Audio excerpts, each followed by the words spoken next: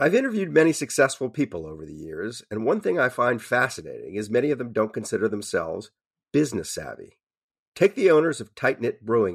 They turned to Chase for Business for everything from banking and payment acceptance to credit cards, and do all of it in one place with the Chase mobile app. And that's helped these brew-loving friends turn a passion into a business. Learn more at chaseforbusiness.com. Make more of what's yours. Chase mobile app is available for select mobile devices. Message and data rates may apply. J.P. Morgan Chase Bank, N.A., member FDIC. The most innovative companies are going further with T-Mobile for Business. The PGA of America is helping lower scores and elevate fan experiences with AI coaching tools and 5G connected cameras. AAA is getting more drivers back on the road fast with location telematics. And the Las Vegas Grand Prix is powering race day operations with 5G connectivity, giving fans an experience at the speed they deserve. This is accelerating innovation with T-Mobile for Business. Take your business further at T-Mobile.com/now. Dealing with pests can be a pain. But relax, Terminix can help, because when pests show up, so does Terminix. With over 95 years of experience, they have what it takes to take on any pest problem fast. If your home or business has pests, don't stress it, Terminix it. Visit Terminix.com to book your appointment online today. That's Terminix.com.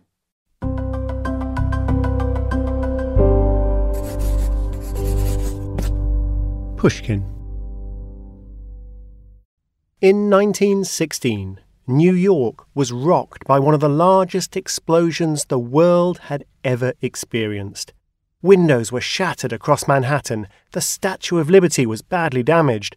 The sound of the explosion could be heard down in Philadelphia.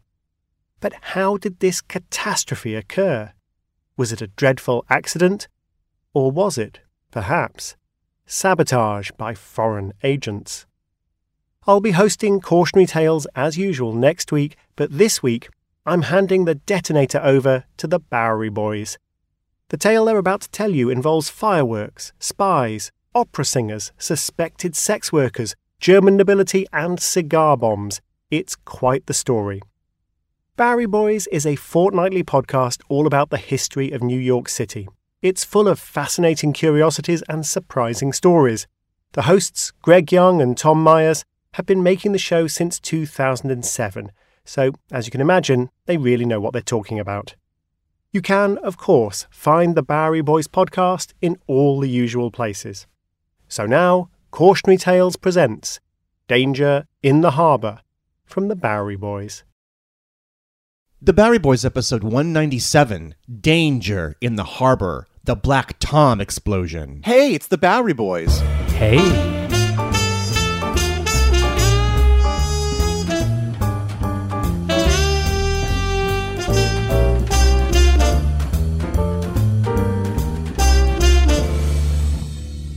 Hi there, welcome to the Bowery Boys. This is Greg Young. And this is Tom Myers. There once was a very special place in one of America's most famous landmarks where visitors got to observe the New York Harbor from a very unique perspective. But for almost 100 years, that vantage spot, that place at this landmark has been permanently closed. This is the story of how that came to be. This is a story about millions of pounds of war munitions and explosives that were detonated late one Saturday night in 1916. It shook the entire region and it alarmed an entire nation. A nation that was trying to remain neutral as war spread throughout Europe. Today we refer to this event as the Black Tom explosion, which is named for a very small island that was right off the coast of New Jersey in the New York Harbor.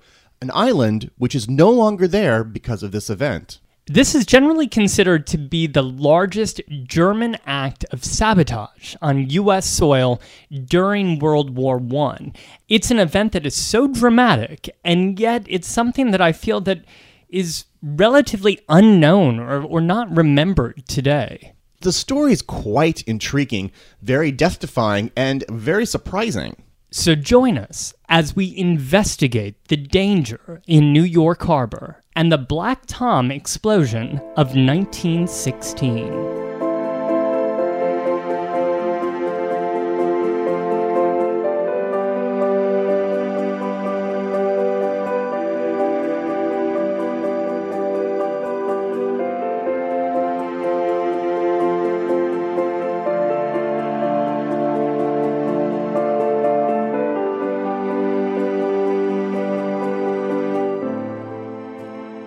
So, Tom, you and I are about to discuss the Black Tom explosion, which happened in the early morning hours of July 30th, 1916. Right, and it happened on Black Tom Island, which is a small island just off Liberty Island and Ellis Island, just to the west of those, in New York Harbor.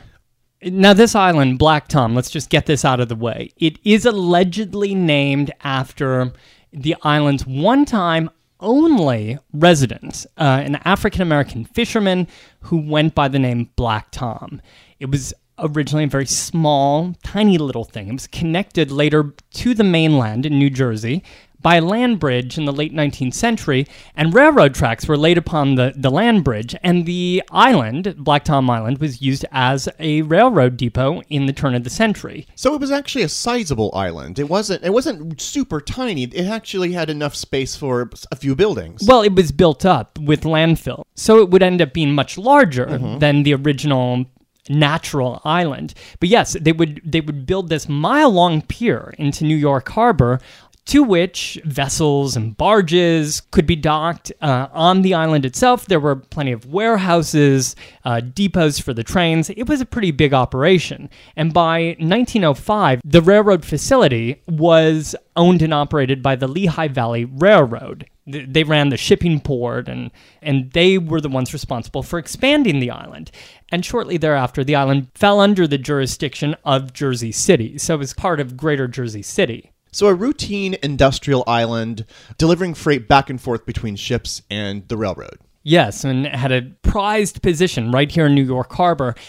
It seemed to operate without much drama for much of its existence. The only thing of note that I could find in the papers was a small piece, like 3 paragraphs, in the New York Times on July 17th, 1907, about 2 sailors who had drowned off the island. The headline was, "Drown in each other's arms. 2 schooner hands on furlough apparently fell off the bridge." And later in the article it states, "It is presumed that while walking along the narrow plank on the bridge leading from the island to the shore, one of the sailors fell off and the other attempted to rescue him." The island was really just known for its shipping business, a business that turned to munitions and firearms and explosives with the onset of World War I. Which I'll get into a little bit more detail in a second. Right. But let's just say at this point that by 1915, because of developments in the war and the blockade of Germany by the British Royal Navy, the U.S., even though the U.S. was a neutral country at this time, the U.S. was only trading arms with the Allied forces, so Great Britain, France, and Russia. So shipping lots of explosives through New York Harbor, and specifically this particular place. Right. The railroads would bring these explosives across the country from their munition plants to Jersey City and out along this land bridge to unload into the warehouses or directly onto barges that would take them out to the ships. They weren't exactly advertising this fact that they were shipping off, dynamite and all manner of other explosives, because that wasn't really something that they wanted residents to know too much about. Not exciting. Nor did they want, German secret agents who were, of course, by that point, crawling around Lower Manhattan, kind of gazing around, trying to figure out where pro-Allied activity was taking place. But this is kind of the setup for the summer of 1916. Why don't we pull back a little bit, maybe to the start of the war in 1914? Right. So war had broken out in Europe in 1914 between the Central Powers, that's Germany and Austria-Hungary, versus the Allied powers, which was initially Great Britain and France and Russia. Now, these two sides would gain additional nations as the conflict continued for years. The U.S., under President Woodrow Wilson, would declare itself neutral, but would end up really only trading munitions with the Allied forces, which was noticed by the German secret agents. So there's already German secret agents in the city, even at the beginning of the war, right? Because I assume they were kind of stranded here, right? Well, some, but we have to look at the ambassador from Germany who came to the neutral United States to serve as ambassador. That's a man named Count Johann von Bernstorff, who brought with him to Washington and to his New York office, because he had an office at 60 Wall Street, not your typical cast of diplomats, but instead a rather colorful cast of characters, and a huge budget, $150 million, much of which was slated for intelligence gathering and sabotage, where they would, among other things, issue fake passports to German undercover agents to go off to France and to Great Britain. So the passports themselves were actually real passports, but what they would do is bribe or just pay off men who were out of work and, weren't planning on going out of the country anytime soon. So they would get real passports, and then, of course, would then be faked with the names and identities of Germans who were already residing in New York at this time. So then they could go back and engage in battle back home. But they were also issuing fake passports to allow undercover agents to travel to France and to Great Britain. And spy over there. And spy for the Central Powers. But of course, a great, great majority of the German Americans who were living in New York, millions of people who had immigrated into the United States in the second half of the 19th century and early 20th century, were not at all involved in any of this. And furthermore, they had assimilated quite well into the American society, becoming successful businessmen, very well-respected citizens. So this was dragging their reputation a bit through the mud. There were already 2 or 3 generations of German immigrants in New York City who were basically the bedrock of a lot of neighborhoods. So, of course, there was also a lot of anti-German sentiment. And meanwhile, the yellow press was filled with sensational stories of saboteurs and of German double agents, men popping out of cars in the middle of the night and running down alleyways. It was all spy and all intrigue. But some of that was rooted in fact, because between 1914 and 1918, German agents sabotaged more than 50 sites in the U.S., and 30 of those were in New York alone, which isn't really that surprising that there would be so many that were sabotaged in New York and New York Harbor, because the area was home to so many factories and such important large ports shipping things back to Europe. So then it would make sense that this little island, Black Tom Island, with this very active railroad bridge, with these warehouses, with these barges loading munitions on ships, would be a prime target.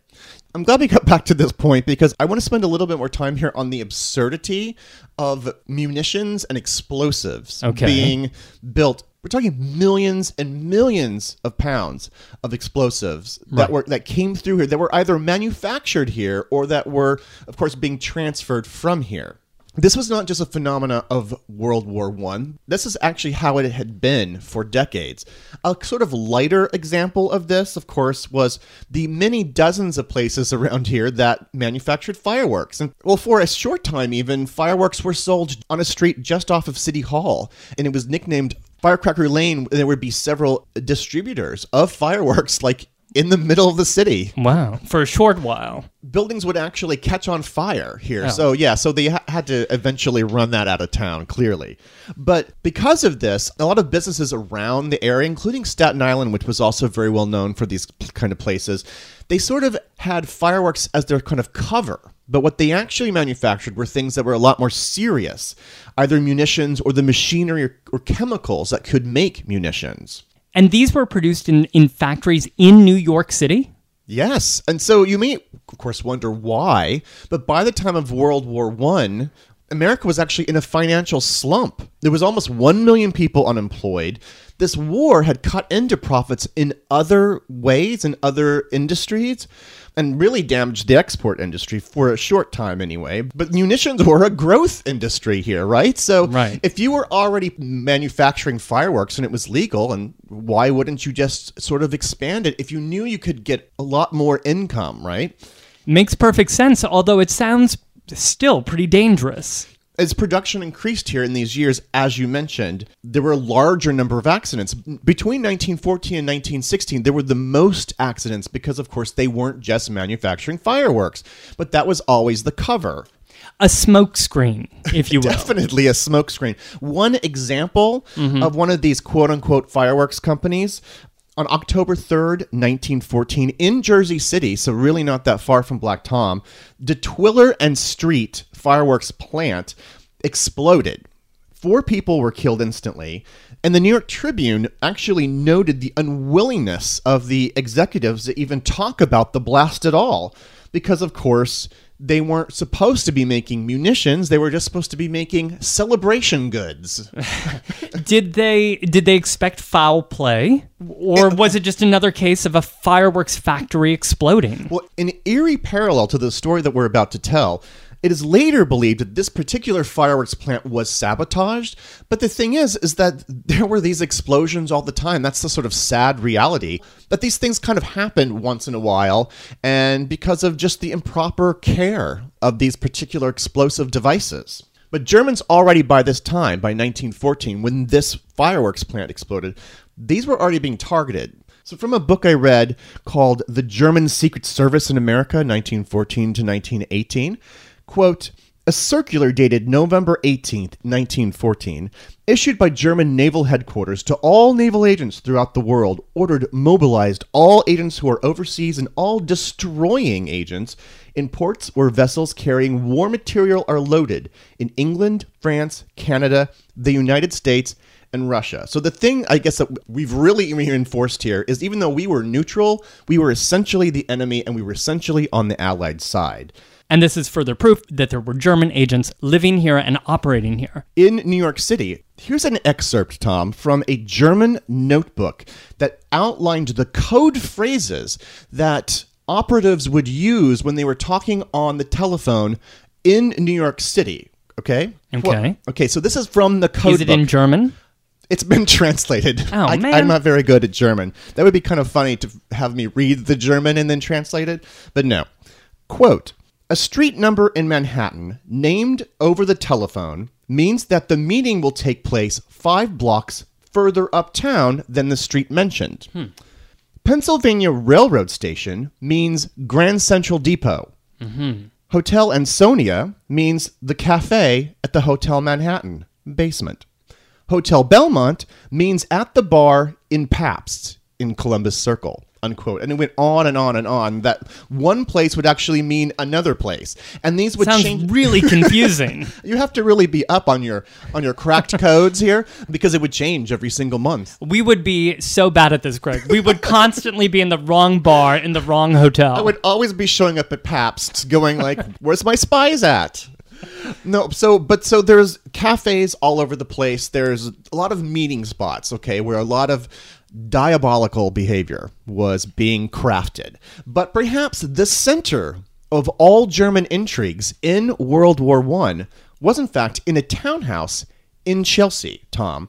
The address is 123 West 15th Street. That's between 6th Avenue and 7th Avenue. This was the home of renowned opera singer Baroness Martha Held. Wait, the so-called center of German intrigues was in a Baroness opera singer's Chelsea townhouse? Yes. Her name was Martha Held. Now, it was from a marriage that we don't really know where she got the name. Perhaps she just started to call herself the Baroness. Okay. Every description that I've read of her describes her as a robust woman, a striking brunette, according to this author Jules Whitcover. Quote, busty and buxom with shiny black hair, dark blue eyes, a pointed chin, and a voice that could shatter china. Unquote. The nation or the plate? The plates. Many plates. Probably not the whole nation. Maybe a smaller country. Well, anyway, her parlor was frequently filled with guests, entertained, of course, by Miss Held's voice. But, of course, it was a very fancy house, perhaps a little too fancy for a modestly successful opera singer. From the moment she first rented this townhouse, neighbors began suspecting that perhaps she was a madam. For there were many gentlemen callers who snuck in through to the basement door. This kind of behavior would have been seen further up in the Tenderloin, and perhaps not a surprise in this area during this time. The suspicious landlord declared, quote, "I noticed there was a great deal of wine and liquor about, and the house always had a German atmosphere." What does that mean? A German atmosphere. I should continue. Mrs. Held told me on several occasions that the sea captains on the German boats were accustomed to coming there, and she said she would give them little dinners at night. So this was in fact a safe house for German intelligence officers and operatives that were connected to the top-level German ambassador, von Bernstorff, the man that you mentioned earlier. Right. So this was a hotbed of scheming and scandal. Ms. Held actually had young women callers around to entertain the men, so it certainly looked a lot like a brothel. Now, one frequent guest, and a woman who will come into play in a very important way later in the story, is a young lady named Mena Rice. She would, of course, be known as the Eastman Girl, for she was a model in Eastman Kodak advertisements, a very lovely young woman. Oh, I hear her career was developing. Let me give you a little snapshot of her time in the house from a book from 1937 called The Enemy Within, which describes some of Mena's testimony regarding her time in the townhouse. Quote, "The destruction of munitions and factories and other equipment which was of service to the Allied government, was a constant topic of conversation. Sometimes English was spoken, but even when German was used, which was generally the case, Ms. Rice, Ms. Edwards, she had been married by this particular time in 1937, although she could not talk the language fluently, understood enough German to follow what was said. At these conferences, bombs were often carefully handed around. Men brought them in satchels from Hoboken, and Madame Held stored them in a cupboard in readiness to be given later to others who carried them away." Hold on, or held on here. They're passing around bombs? How big are these bombs? I've seen them described in several different ways. One of them is a cigar bomb. Another I've seen as a pencil bomb. The pencil bombs, I read about these. So apparently they would just pass undetected because they would be so small and, say, be boarded onto a ship, and their slow-burning fuse could sort of eat away at the pencil bomb and cause an explosion, often when the ship was way out at sea. So it's a kind of extraordinary thing, right, to imagine these very deadly objects in satchels and briefcases in a townhouse here on 15th Street, right? And not only bombs, it would be blueprints that would be unfurled. It would be photographs that would be carefully examined. Just imagine the scene of a typical evening here in the parlor of German operatives here destroying things here in the New York City area. And then absurdly, as pictures of Ms. Held stare down upon these particular events, then Ms. Held would then frequently break into operatic song here, as Ms. Rice here is sort of floating around the edge, kind of listening to everything.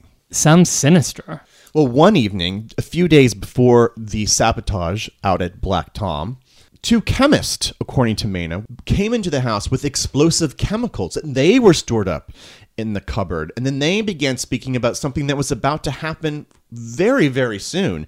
She got freaked out. In fact, that weekend left town. So she's not even in town for the events that we're about to describe here. So she took off. Did she tell anybody on her way out of town? She didn't. This is kind of one of the big mysteries of this whole story. One theory is the fact that if she announced her participation in this, or that she went to this house, that no one would believe her and would look at her life and the number of times she would go there and think, oh, well, you're a prostitute at a brothel and you're just trying to cover this up. She didn't feel like she had a lot of credibility in this. And it's true, who knows if they would have listened to her, but I mean, we'll never know that now. And I should mention that another thing that really freaked her out was the conversation about watchmen out at Black Tom who had been paid off over the past couple months. Paid off to sort of look the other way, if not exactly assist in the sabotage that was about to occur. So she was hearing people actually discuss details involving the phrase Black Tom Island. Yes, she did. And she didn't really reveal all of this until her full testimony all the way in 1937. So on the evening of January 29th, 1916, a group of saboteurs headed that evening to Black Tom Island Again, a lot of the details are a little hazy because, of course, many of these people would escape and never be caught for their crimes. So we're piecing together information of the events of this particular evening.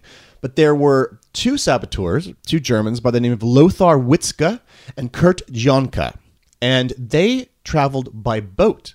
They traveled by a small rowboat and crossed the Hudson River to Black Tom Island and had no resistance. People later did say that they saw two men in a rowboat, but nothing was done about it. Meanwhile, there was a third saboteur named Michael Christoph, who traveled overland, did not come via boat, and he got to the site as well, thanks to some of these bribes that had been distributed throughout the past few weeks. Now, unfortunately, the rail yards were filled with locomotives, filled with 2 to 4 million pounds of explosives. So this was just a little bit before midnight. Within 2 or 3 hours, New York City and the entire region would be shaken to the bone. We'll get to the details of this chaotic, frightening event after the commercial break. Cautionary Tales will return with Danger in the Harbour in just a moment. As a loyal listener to Cautionary Tales, you probably consider yourself pretty smart, and you are. But how smart is your wallet? When you're looking to upgrade your wallet, it's time to turn to NerdWallet. Their expert team of nerds has the financial smarts to help you find the right financial products for you. Before NerdWallet, you might have paid for vacations with whatever was in your wallet, but you could have been missing out on miles you didn't even know you were leaving on the table. Now you can get a new card with more miles and more upgrades. What could future you do with more travel rewards? A hotel upgrade, lounge access? Wherever you go next, make it happen with a smarter travel credit card. Don't wait to make smart financial decisions. Compare and find smarter credit cards, savings accounts, and more today at nerdwallet.com. NerdWallet, finance smarter. As with all cards, credit is subject to lender approval and terms apply. The most innovative companies are going further with T-Mobile for Business. The PGA of America is helping lower scores and elevate fan experiences with AI coaching tools and 5G connected cameras. AAA is getting more drivers back on the road fast with location telematics. And the Las Vegas Grand Prix is powering race day operations with 5G connectivity, giving fans an experience at the speed they deserve. This is accelerating innovation with T-Mobile for Business. Take your business further at T-Mobile.com/now. This episode is brought to you by Terminix. Terminix may not be able to rewrite history or take on society's problems, but they can help you solve one of the peskiest problems at home. Pests. You know, the ants in your kitchen, the roaches under your sink, even the termites in the walls. Because when pests show up, so does Terminix. No matter what type of pest it is, they can Terminix it fast with personalised pest care that puts you in control. Their expertly trained technicians know your local pests the best. So even though they don't know in-depth world history, you can bet they know how to make your pest problem history. And with customized plans tailored to your specific situation, you get everything you need to not just get pests out, but keep them out for good. Between their speedy service, caring technicians, and over 95 years of experience, it's no mystery why they're trusted by homes and businesses everywhere. So if you have a pest problem, don't stress it, Terminix it. Visit Terminix.com to book your appointment online today. That's Terminix.com to book online today. Tim Harford here. You're listening to The Bowery Boys on Cautionary Tales. Back to Greg and Tom. So it's Saturday, July 29th, 1916. It's a very warm summer's night. It was now after midnight, so we're in the very early morning of Sunday, July 30th. It's still hot, and the air is thick with mosquitoes. On Black Tom Island, there are 70 to 100 railroad cars that were stopped in their tracks for the night. They were packed with more than 1,000 tons of munitions. And just off the island on the piers, freighters and barges sat tied up, many packed and waiting for the morning to be shipped off to England and France. It was a huge amount of munitions, even more than usual. And there were some guards. There were, 6 or 8 guards walking around the island? There were some detectives. They were hired actually by the British who did suspect that there might be some kind of sabotage or foul play, but they certainly weren't enough. Well, and there was a lot to guard. They had all those warehouses. They had the ships. They had the 100 train cars. Some of these guards had lit so-called smudge pots. These are pots that were meant to keep the mosquitoes away because it's just so hot and sticky, and you know how awful it gets. Kind of like a citronella candle is today if you're sitting on your patio, but a smudge pot to get the mosquitoes out of the air. Now, just after midnight, some of the guards spotted fires on the island and on the pier. Some of the guards tried to put it out right away as best they could, while others sensed the danger that they were in, and they raced to land over to Jersey City to call upon the fire department. And firemen responded, but they were extremely cautious and concerned. What were they supposed to do? Everybody knew the big danger here. It was tied up right there to the pier. There was this huge cargo barge called the Johnson 17. It was packed with 100,000 pounds of dynamite, just tied up to that pier, and the fire was just drawing closer. And despite their efforts, at 2:08 in the morning, the Johnson 17 caught fire and it exploded, rocking the tiny island and sending thousands of pounds of shrapnel through the air. It was an incredibly powerful explosion. In today's terms, it would measure a 5.5 on the Richter scale, like an earthquake. It's almost hard to imagine. Well, and it was felt 90 miles away, as far away as Philadelphia. And so you can imagine just right here in the harbor, across from Black Tom Island, how it pounded the skies and it rattled the ground, flinging residents in New York and New Jersey out of their beds and into the streets and shattering glass everywhere. Not just some glass, but like thousands and thousands of panes of glass all through the city. The next day's papers, it was almost the only thing on the front page. From the New York Times the next day, the headline, "Barge cargoes blow up, sparks from small blaze reach explosives, firemen trapped. City is terror-stricken, great part of population rushes to the streets, many in night attire seeking safety."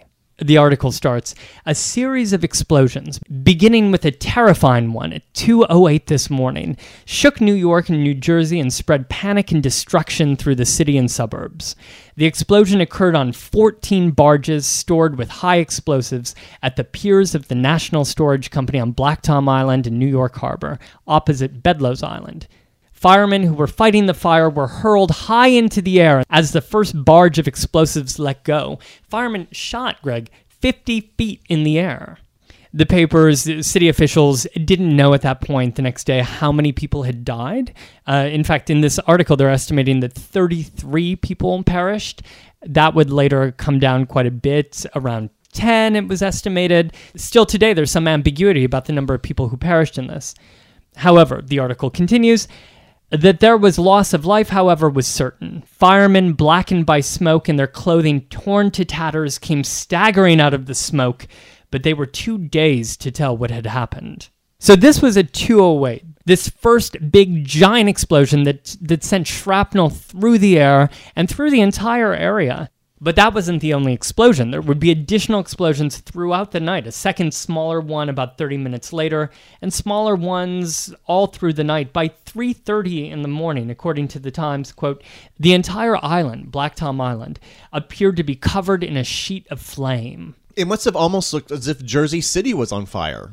Yes, for those who were able to get over to the water's edge and look across and see. But millions of people in New York woke up at the same moment. Some were still up because it was just 2 o'clock in the morning on a Saturday night. And some of them were up at Columbus Circle, still partying, still having dinner, still dancing. But many more had tucked themselves into bed at home or in hotels and got out of bed or fell out of bed and ran out into the street to see what in the world had happened. You know, it wasn't like most people just immediately suspected that munitions over on Black Tom Island had exploded. Most people thought that there was something much closer to where they were that had exploded, perhaps even on their own block. Many firemen who lived in Manhattan, their natural inclination was to actually head down to the Italian Quarter border to where Little Italy is today, because many of them assumed it was bombs related to the Black Hand, to Italian blackmailers who frequently left small bombs all over the city. So that was their first assumption. So this was just a major version of that. And that was just one hypothesis.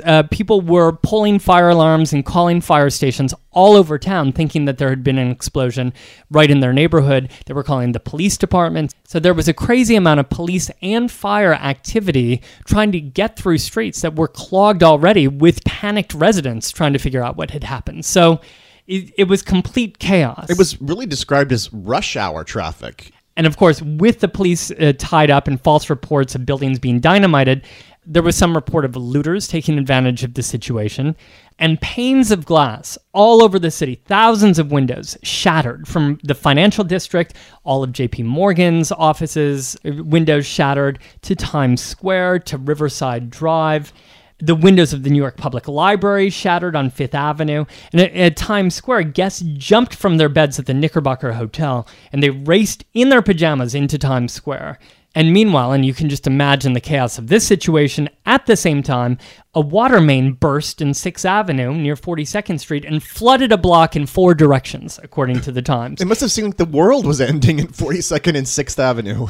From the Times, quote, "From the large hotels, women rushed out scantily clad and men who wore pajamas covered with overcoats." And it wasn't just in Manhattan. In Brooklyn, it rattled 2 different elevated trains crossing the Brooklyn Bridge into the borough. Scary. You can imagine what it would have been like to be on board one of those. And it shattered those train windows as well. It shaked and it rattled and it actually swayed the Brooklyn, the Manhattan, and the Williamsburg bridges, causing panic among the people who were crossing in automobiles and crossing by foot. A building on Myrtle Avenue and Washington Street had been, quote, knocked down by the explosion. There was a lot of shaking around the Borough Hall neighborhood, including the offices of the Brooklyn Eagle, where the staff was busy getting out the next day's paper, and all of a sudden all of their windows shattered. And meanwhile, in New Jersey, a 2.5-month-old child in Jersey City was tragically thrown from his crib and died from the shock. In Jersey City, practically every window shattered. And to make matters only worse, basically every telephone line between New York and New Jersey was down. The connection had been blown up. You're describing all of these panes of glass breaking, like thousands and thousands and thousands of windows here.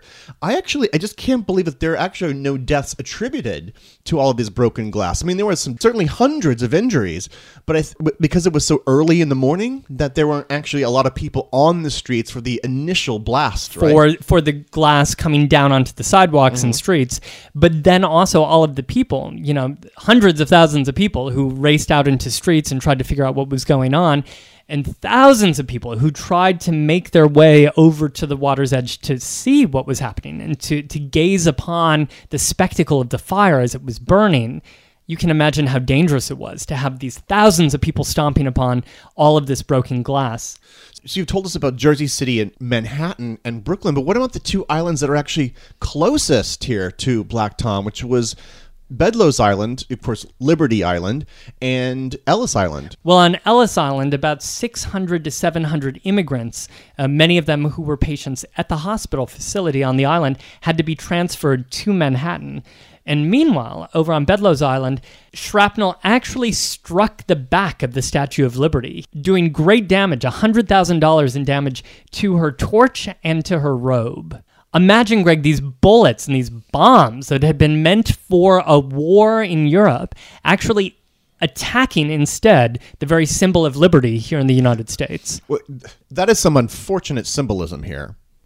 When it was all done, Black Tom Island was almost entirely destroyed. Its pier and its docks nearly completely demolished. And we both saw conflicting numbers of people killed in the explosions. I saw as few as 7, I saw 10. Also, it's difficult to say because so many people suffered from injuries and from falls that were related to this incident, but were not directly attributed to it. One of those victims was the captain of the Johnson 17, whose body washed up onto the shore of Jersey City just a few days later. The explosions resulted in over $20 million in damages in 1916 dollars, which is about $500 million worth of damage today. And you want to know the really sad thing about this, the sad statement of the day, is even this explosion, this massive explosion, the biggest explosion that most people had ever seen, ever experienced, well, many just presumed it was an accident. There have been many people warning about the extra storage of explosives that were on this island and how it needed to get off of this island. It needed to be distributed a little bit better. In fact, afterwards, some of the first arrests were actually officials at the plant here at Black Tom's who were later charged with, quote, criminal and gross negligence. These were the guards? These were the owners of some of the warehouses and the plants here. Now, do you remember Michael Kristof? He was one of the 3 saboteurs who traveled along land, who got him because of the bribery of the guards. Right. Well, he was actually arrested in Bayonne, New Jersey. He was questioned and then let go because he was presumed to be a little deranged, actually. And the weirdest detail about him, and we'll get to him a little bit more later, but the weirdest detail is that after this, in 1917, he then enlists in the U.S. Army. Believe it or not, Tom, just a few months later, on January 11th, 1917, it is believed that saboteurs struck at another munitions factory just 8 miles away in Kingsland, New Jersey. Today, that's Lyndhurst, New Jersey, if you're familiar with that town. This was equally forceful in nature, similar to Black Tom's. The damage was about $17 million here. Fortunately, this was not as tragic an explosion, thanks to one brave switchboard operator named Tessie McNamara, who stayed at her post as the explosion was happening here at Kingsland and transmitted a message to all of the buildings on the site. And so because of her, no one died in the Kingsland explosion. And she became a hero afterwards. Again, speculation of the Kingsland explosion, it was also believed to have just been an accident. Mm-hmm. You know, I don't know just a freaky coincidence. Yes, well, I mean, things apparently exploded all the time back then because of all of these factories. And I also think there was just something about a lot of Americans just didn't want to be pulled into this war until they absolutely had to. So I think a lot of this was trying to prove they were an accident because they didn't want to believe that they were sabotage. Well, America would enter World War I less than a year after the big Black Tom explosion. And shortly after, Germany, perhaps knowing that U.S. entry into the war was inevitable at this time, had announced unrestricted submarine warfare and had promptly sunk another U.S. ship. We forgot to even mention, Tom, the Lusitania, right, that had left New York City and had been another victim of this war. But in terms of the Black Tom, did anybody ever get arrested for this? Amazingly, trying to find the identity of the culprits of the Black Tom disaster would take far longer than the war, would actually take a couple more decades, believe it or not. The end of the war was on June 28th, 1919, when the Germans and the Allied countries signed the Treaty of Versailles. An investigation into the Black Tom explosion was reopened in 1922 when Congress formed a commission which would allow private companies to then sue these war powers for alleged crimes against their property. But it's kind of an interesting concept, right? But if you think about the Lehigh Valley Railroad, they had suffered a tremendous damage to their shipping ports. Yeah, I mean, it was a private company that suffered because of this international crisis. And, and on top of it, they literally lost an island. The entire island was gone. So it was because of Lehigh that the investigation was reopened. They brought back Mr. Michael Kristof, who then became a leading suspect. Although, again, it's hard to know if he was a crafty actor who was pulling the wool over these people's eyes, or if he was just maybe kind of a dense person and, not a very intelligent person, and they couldn't believe that he would have been part of this elaborate conspiracy. Mr. Kristof was actually involved in this investigation even after his death. In 1928, they actually went as far as exhuming his body from a Staten Island potter's field. And even here, and this is where it gets really mysterious and where maybe he was not exactly what he said he was. For when they exhumed his body, they discovered that the body held papers that matched Kristof's name, but the dental records of this body did not match those of Michael Kristof, leading some to believe that his death was faked. That they had buried Another person? That to escape and to lose his identity, that he took another body, said it was him, buried it under his name with his own papers, and then left town. Now, Lehi actually originally lost their case with the commission, but it then was eventually reopened and stretched well into the 1930s. And it was around this particular time that we got the testimony of our Eastman girl, who began telling her stories of the mysterious Chelsea townhouse of Martha Held. They also retrieved the confession of a man named Paul Hilken, who was a man who lived in Baltimore and who was connected with the bribery scheme of bribing these guards. He was the paymaster for the German agents and had in fact paid the agents that were connected to the Black Tom explosion. Now, with his cooperation, he actually was able to prove that he was part of this by delivering to the investigation a magazine from 1917 that had penciled in payments to the various men that were responsible for the explosion. And the penciled in parts, I love this, were in invisible ink. They were in lemon juice, and you could only read them when heat was applied. Just to add almost a cliche of sabotage at this point in the story. Wow, this tale just took an unexpected Encyclopedia Brown twist, Greg. Well, I hope lemon juice. Yeah, I hope it didn't sour on you. Oh. I won't get into all the legal specifics because this thing drags all the way to the Supreme Court in 1941. So reaching all the way then to the Second World War. By the 1950s, even after the Second World War, the German government agreed to finally compensate the victims of the Black Tom explosion, which even that then took an incredibly long time to complete this payment of $50 million. The final installment of the payment was paid as late as 1979. Wow. Well, what exists today of any of this? There are actually 3 places you can visit. So the first place is the actual site of Black Tom Island. It is in the area of today's Liberty State Park in Jersey City. It's inside the park. It's in the park, yeah. The southeastern part of the park, if you go there today, you'll find a small plaque that says, quote, "You are walking on a site which saw one of the worst acts of terrorism in American history." Now, the second place that you can visit, you can't go inside, of course, but 123 West 15th Street, that building is still there. That townhouse is still there, but it is radically redone on the front of it. It looks nothing like it would have back then. I believe that there's even a garage, which is an odd thing to have on a side street in Chelsea. But it shows no evidence of being the lair of a German opera diva.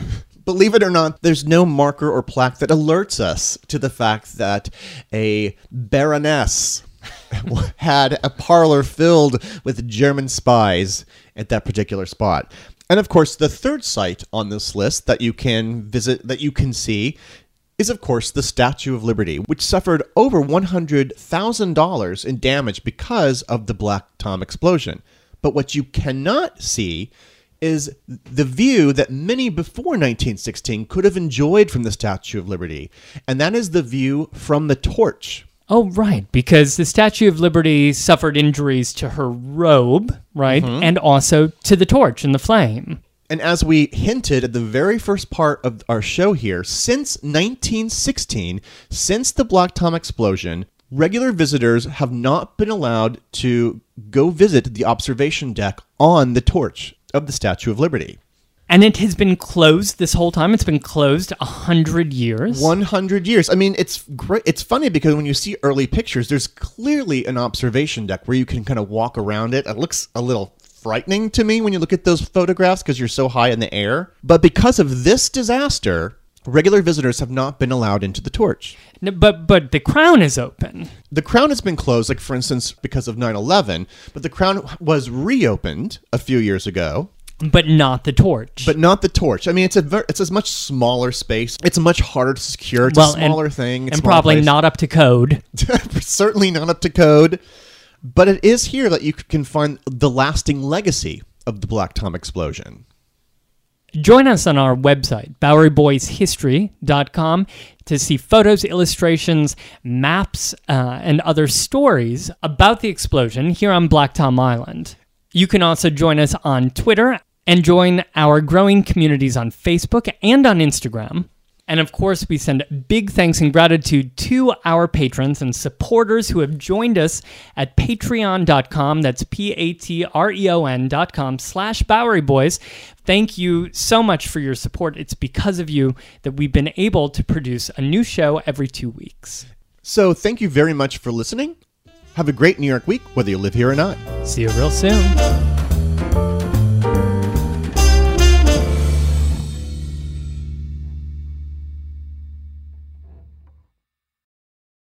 That was Danger in the Harbour from the Bowery Boys podcast, hosted by Greg Young and Tom Myers. If you liked it, you know the places to find more episodes. Cautionary Tales will return with a new story next week. Dealing with pests can be a pain. But relax, Terminix can help, because when pests show up, so does Terminix. With over 95 years of experience, they have what it takes to take on any pest problem fast. If your home or business has pests, don't stress it, Terminix it. Visit Terminix.com to book your appointment online today. That's TERMINIX.com. If a new house is on your wish list in the next 5 years, grow your savings faster and experience your dreams with an Ohio Homebuyer Plus account from Kemba Financial Credit Union. A savings account specifically designed to save for a new home, where you can earn 7% APY, a $500 matching bonus, and a $1,500 mortgage closing cost credit. Learn more at Kemba.org. Offer expires March 31st, 2025. APY equals annual percentage yield. Restrictions apply. NMLS 292230. Equal housing lender. Federally insured by NCUA. At JCPenney, fashion counts for everybody and everybody. The weather is getting warmer, and it's time to swap my winter layers for fun, vibrant, and cool clothing. With so many fun things happening this spring, like Mother's Day and the Wind Down Tour, it's hard to find great-looking clothes that fit you just right. That's why I love JCPenney. JCPenney has so many stylish and comfortable options for so many different body types. I've been blown away by their selection, and everything hugs my body in all the right spots. Refresh your wardrobe this spring with style that gets you. Something to wear that fits your favorite moments of the season at prices that feel just as good. Discover brands that get you and put style and comfort first, like Worthington and Liz Claiborne for her, each in women's petite and plus sizes. Here, spring comes in all shapes, sizes, and colors. JCPenney, make everybody count.